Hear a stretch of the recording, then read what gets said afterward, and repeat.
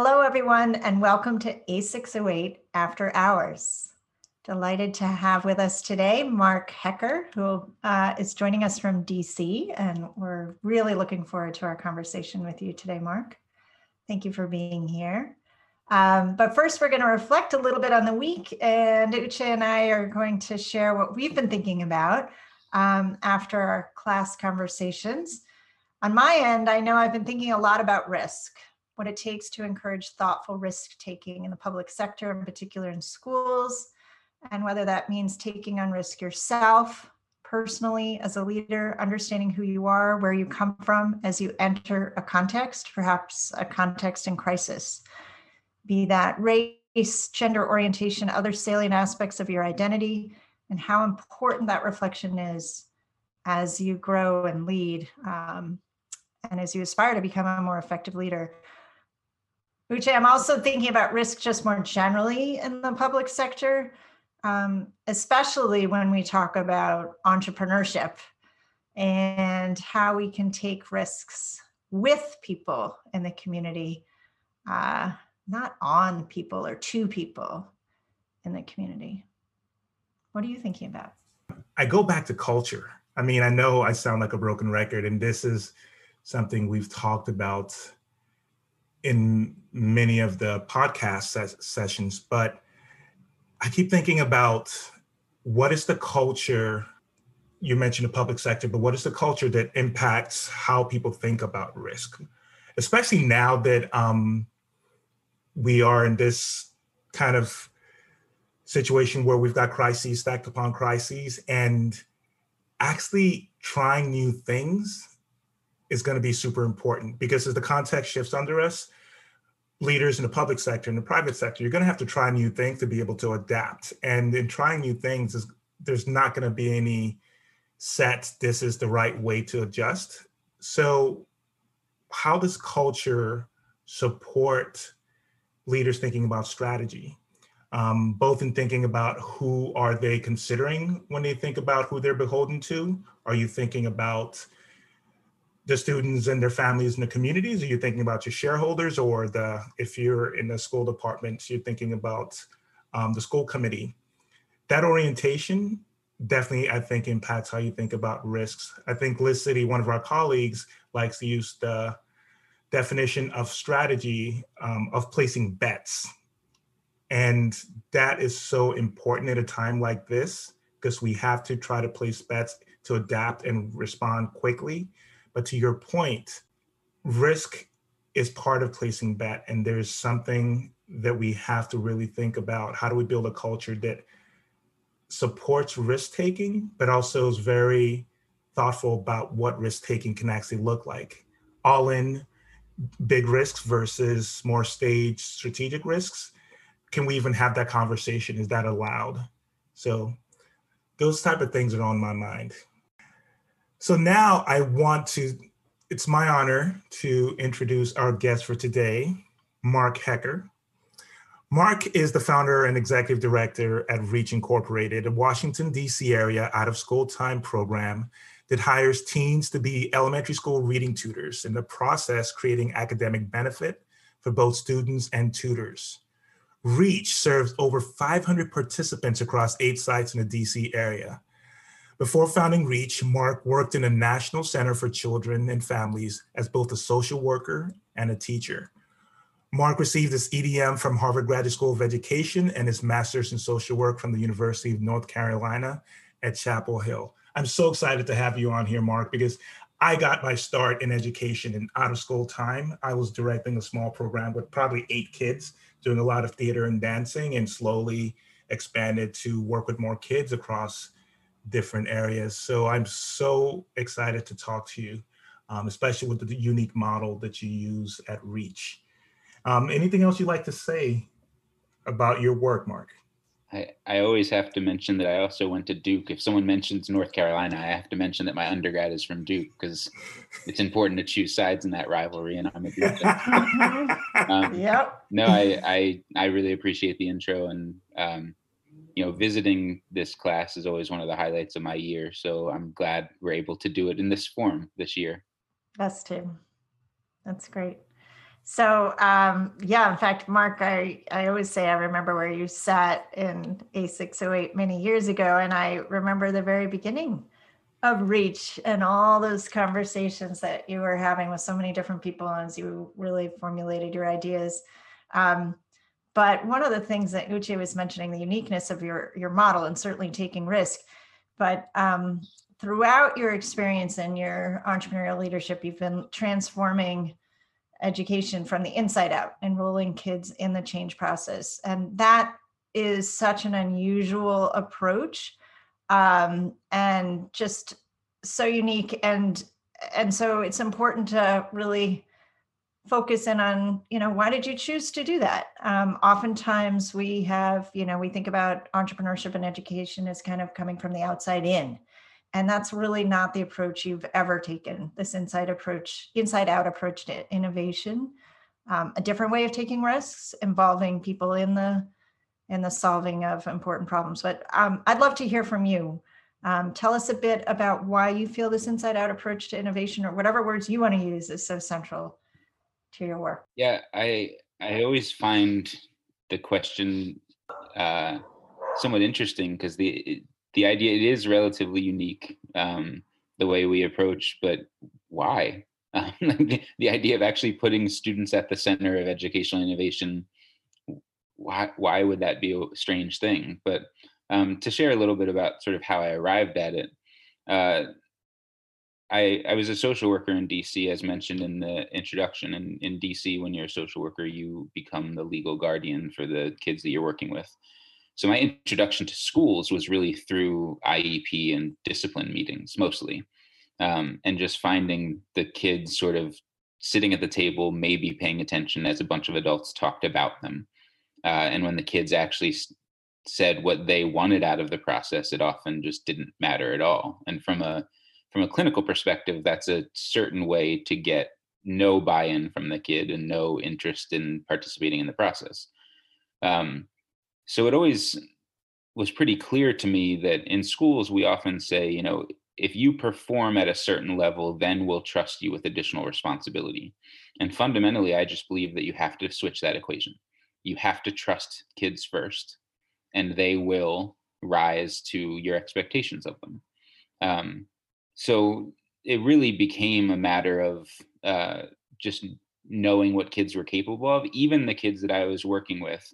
And I say even, sort of talking about external impressions of them, but the kids that schools thought were the biggest troublemakers and hardest cases, the kids that I was working with were in foster care, which meant they were often taking care of younger siblings at home. They were often managing life at 13, 14, and 15 that plenty of us didn't handle well in our mid-20s.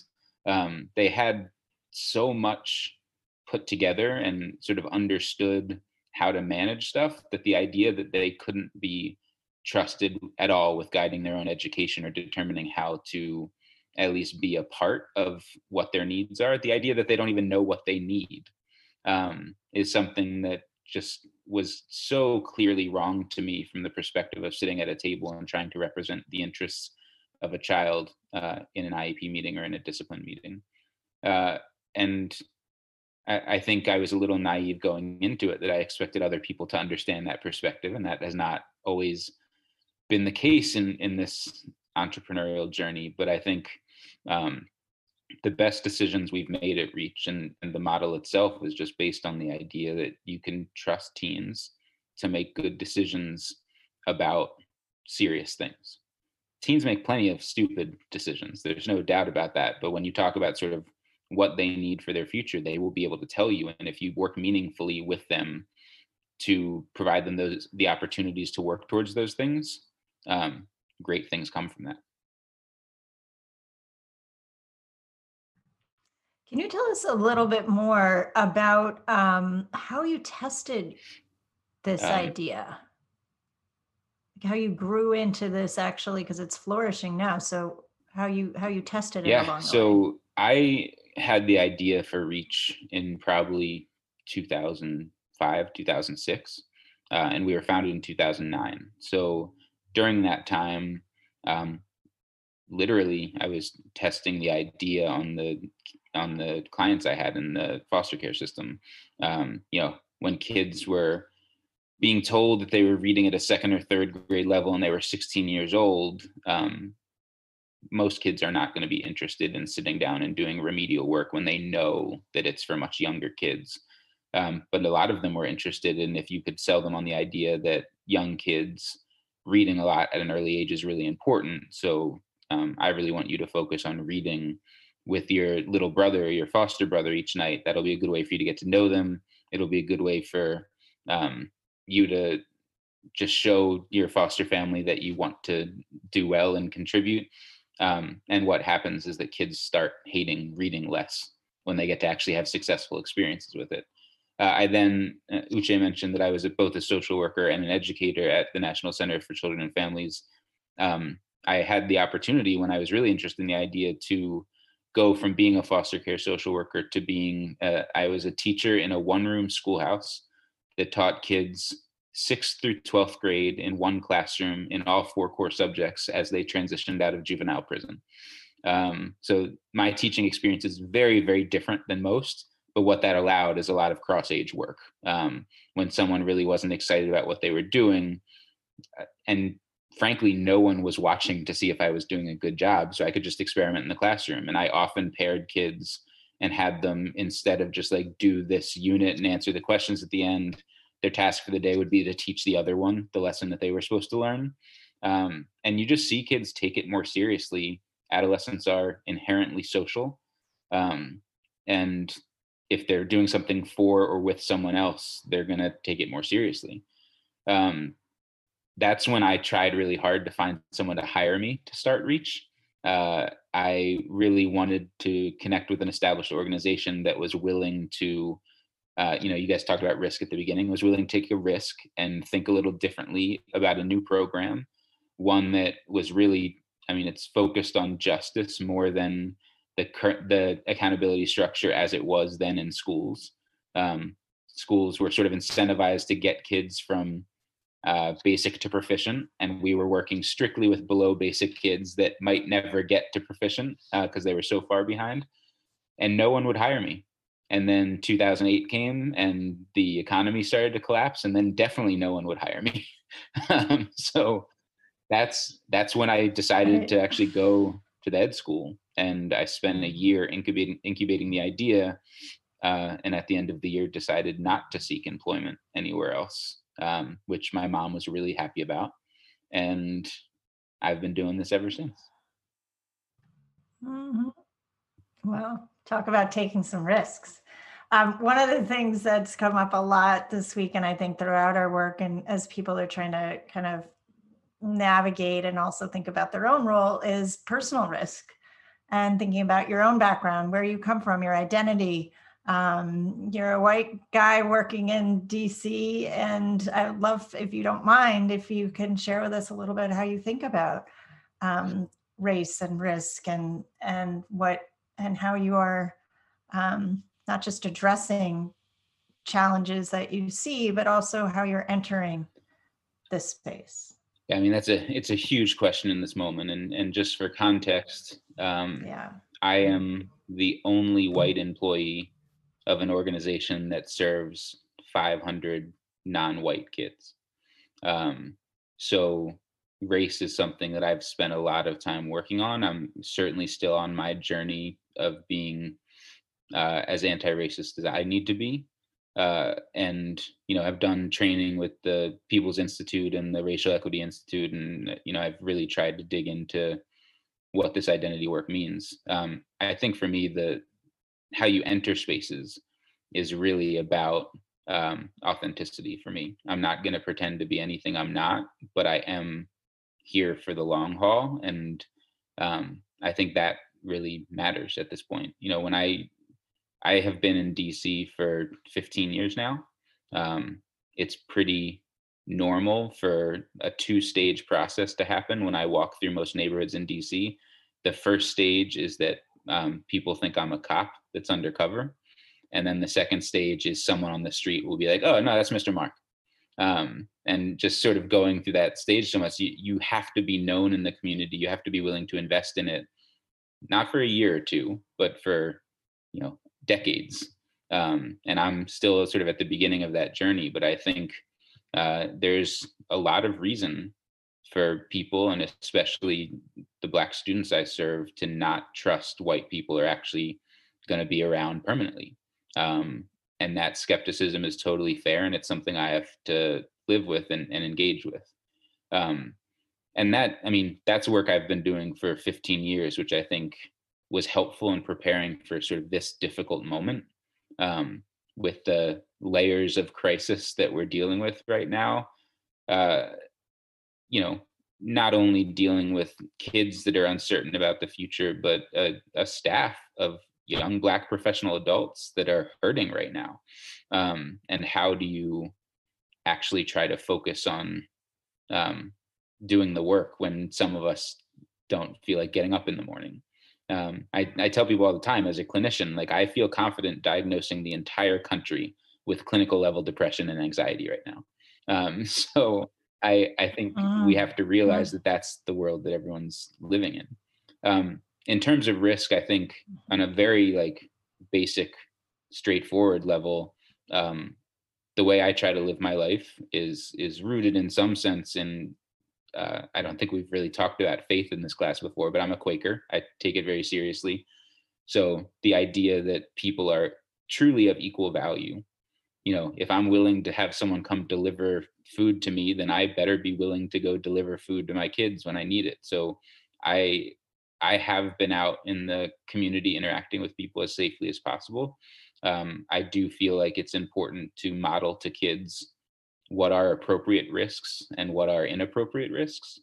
And I think, you know, just in terms of how I've been interacting with the world, I think part of leadership is sometimes being willing to take more significant risks than you ask of people that have less privilege or authority in a situation. I mean, we can also get into sort of the strategy of what chances you take in terms of organizational strategy as well. But you know, there's so many different versions of risk right now, so we could go in a million directions.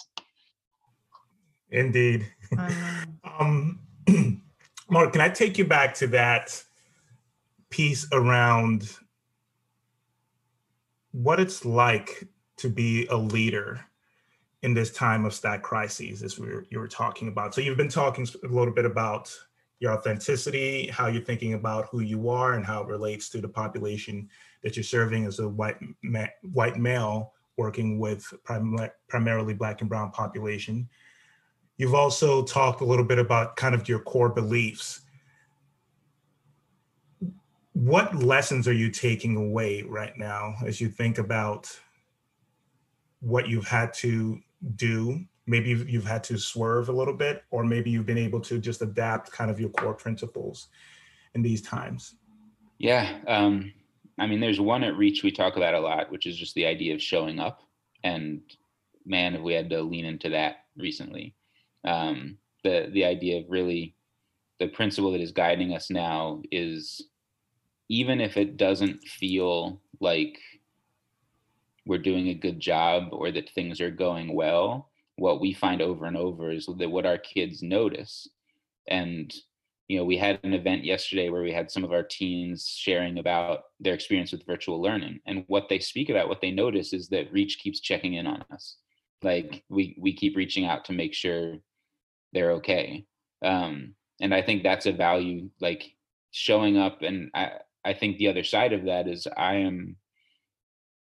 can be a relatively intense guy. I've had to give myself the grace to know that, like, no one has any idea what's going on right now. It is really hard to be a leader in this moment because there aren't right answers. It's not a matter of working harder or doing better research. It's making decisions based on best knowledge and instincts. And some of them are going to work out and some of them are going to feel like you made the wrong call. And frankly, in certain situations, the stakes feel incredibly high, that there's a very intense fear about being wrong. And I'm obviously talking in that case about like kids' lives. You know, it's scary stuff to think about. And I'm sure, like many on the call, for some leaders, this is the first time they're experiencing this. In my career, I've lost 5 students. So that idea of, and that's all been to disease, mostly to gun violence, but that's hard, and it is something to be scared of. And I think that it's changing how we're all showing up. But I'd say the big thing for me is that we're leaning into the value of showing up and being the best version of ourselves, because even if it doesn't feel like we're being a great version of ourselves, it's still being noted that we're showing up, and then trying to give ourselves the grace for our own imperfections, because we can't be right. Love that. Yeah, I love that. When you were saying, kind of, as I was listening to you talk about showing up, the way I heard you talk about it was like, so we might feel like there's so much that's not working. The context is overwhelming. However, by showing up, you got to see that it was, from the students' perspective, the people that you're serving, they're actually getting a lot out of it. And I think that's been a common theme that I've heard you talk about, which is that this asset-based approach of thinking about both the kids and what they can offer. So society may look at the kids and say, the ones that you're working with, and say they don't have a lot to offer. But you're saying, like, there's so much they have to offer. They take care of their siblings and so on and so forth. And that focus, I think, has been very consistent in the way you've talked about your work. So even now, where you're doubting yourself, or you're doubting what the value of the work that you and your organization are doing, going back to the people that you're serving and seeing, okay, what are they getting out of it? Are they getting something? This is powerful. This is great. And I think that's just super important, to always check yourself and check your assumptions with the people that you're working with. And I think it resonates with a lot of what we've heard from other speakers. The other piece you mentioned around risks, it is super high stakes. I completely agree with you. But there's also the risk of not doing anything. I thought I kind of inferred that from what you were saying. Like, the ground is shifting so quickly. It's risky, yes, to try to do something, but like you said, nobody knows the right answer.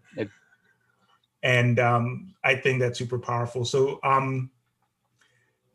if you can speak to a little bit as a leader, how that culture or that way of thinking about risk, or that way of valuing what you're doing, how that's working with your staff or with the people that you work with, if people shared that idea initially, or if you're having to somehow move them to that way of thinking about things. Yeah, I think we're very lucky that at the moment, this has not always been the case. This is a whole different conversation, but culture is so easy to lose and so hard to build. But right now we have a really solid one on the team that, there are lots of educational institutions that talk about putting students first or being student focused, but I'm really proud of the degree to which that's true at Reach, and that the whole team is really willing to dig in and figure out, even when they're not feeling good, to dig in and figure out, what do our kids need from us now?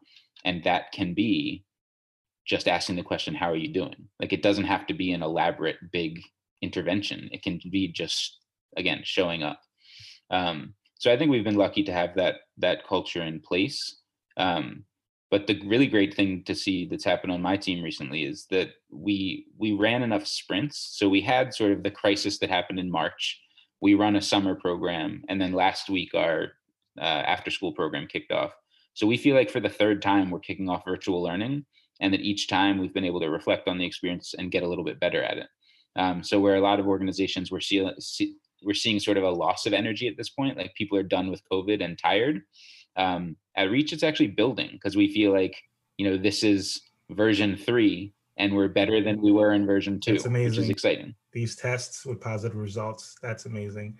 Thank you, Mark. I'm super impressed, and keep up the good work. Yeah, I mean, the fact that you're building at a time when I've been hearing, people using the word exhausted and overwhelmed and this and that. It's just so exciting to hear. So I love this conversation. This was just so terrific to be able to dig in with you on the work, your perspective on it, your values, your personal values, and how that has impacted the way you've thought about growing Reach. It's been really terrific. It's left me thinking about so many different things. I love that line, culture is so easy to build, so easy to lose, yet so hard to build. Oh my gosh. And once you have that culture in place, it makes it so much easier to respond, not just respond, but be proactive during crisis. That's one thing I'm gonna remember. I'm gonna remember this showing up piece, because so many times in crisis situations, we think we just need, we need a little more research. Let's figure out the right answer. And your response is, no, we actually need to show up. We need to do something. We need to make decisions. We need to not, step back. It's exactly the opposite of what our instincts might tell us. So remember that. And I love also you talking about being in there for the long haul. I mean, that's building. So you talked about building culture within reach, but then you talked about just, being with community and helping people understand that you're there, and, this is a real commitment. And I think that's also really critical, and particularly in entrepreneurship, and people are so skeptical. And I would agree right now, people are very skeptical of, the new shiny answer here, because there are no shiny answers. And so many things, plus grace, as Uche knows, I love that word grace, and how much we forget about having grace during these difficult times, but we all need it. So thank you. Uche, what do you love thinking about? I'm just coming back to that student orientation, this asset-based, like, again, I think it pervaded everything that you said. So from the beginning, I think you were saying, if you want to know what the students need, you ask them. So it helps you better serve the students, but it also just, it values the students as who they are, values the humanity. But then later on, you also, at least from what I got, asking the students and focusing on the students also helped you stay solid, stay focused. Showing up, for me, that was a way of talking about, let's show up, let's hear from the students, let's hear from the people, community we're serving. And that's a way of also checking us. And then that also then connects to that grace that Monica just mentioned, that you talked about in general, but at this point, nobody knows the right answer. Give yourself grace, give yourself room to explore. And I think one of the things we talked about both on Tuesday and today was experimenting with, as opposed to experimenting on, the community and your work. And that was just a big part of everything you talked about. You're working with the community to try out different things, because the default is not working. And just give yourself grace and give your community grace as well. So thank you, Mark. Amazing work in difficult times. Amazing work generally too. Thank you. I appreciate it. Hey, do you mind on the lighter side? We always end with some, they aren't all light questions, I have to say, but they're a little faster questions. Do you mind us asking you a couple? So the first one is, we like talking about ice cream and sorbet ourselves, but what's your favorite dessert? And it doesn't have to be something you keep in your freezer. Sorbet. Or do you even like dessert? Maybe you don't. Some people like the salty things. Raspberry sorbet. After me. It's not raspberry. Did somebody say something? How did that come up? Yeah. The guilty pleasure is Ben and Jerry's ice cream. I can dig it. Any particular flavor? No, I'm not a fan of nuts, chocolate and caramel, and the ones with the pretzels inside. I never know the names, but the mix variety. Yeah, anything that doesn't have nuts in it. I did make the mistake of picking up the Chunky Monkey one time, and I started eating banana flavored ice cream. I did not. Oh, I'm so with you on that. Bananas are terrific, but not an ice cream. Yeah. All right. So on hopefully still positive, but not as light note, we were talking about grace earlier. What are you grateful for now? Definitely my wife. I think my family. In a weird way, one of the things I'm most grateful for in this moment is the young people I get to work with, who bring so much resilience and so much of a, what do we have to lose mentality, that it keeps me energized. I ran an outdoor session with 5 kids over the weekend just to do a professional photo shoot with some of them. And it was my energy for the week. It's yeah, so I'm very, very thankful for the kids because I love that. they're going to be fine. They're I going to be love fine. that. I would have Yeah, loved to be that I photo love that shoot. I love the too. way your face Yeah. lit up when you were talking about the photo shoot. Right. Me too. Me too. I have to tell, I mean, those that work with kids will know this type of thing, but one of the great things about Reach, we work at 8 sites. So when you bring kids from different schools together and they're like meeting each other for the first time, yeah. what they Yep. end up talking about. Yeah. When they found out I was a therapist, they were very interested in the idea of confidentiality and if I would be able to tell anyone if they admitted that they killed someone. Like that, where does confidentiality end became this conversation for like 20 minutes. It was funny. Oh my goodness. All right. So switching gears quite a bit. When you think back now, since a lot of students will be listening to this and others as well, is there something or some things that you wish that somebody had told you about life after Harvard Graduate School of Education? Someone could have warned me that 2020 was coming. I might have taken some time off.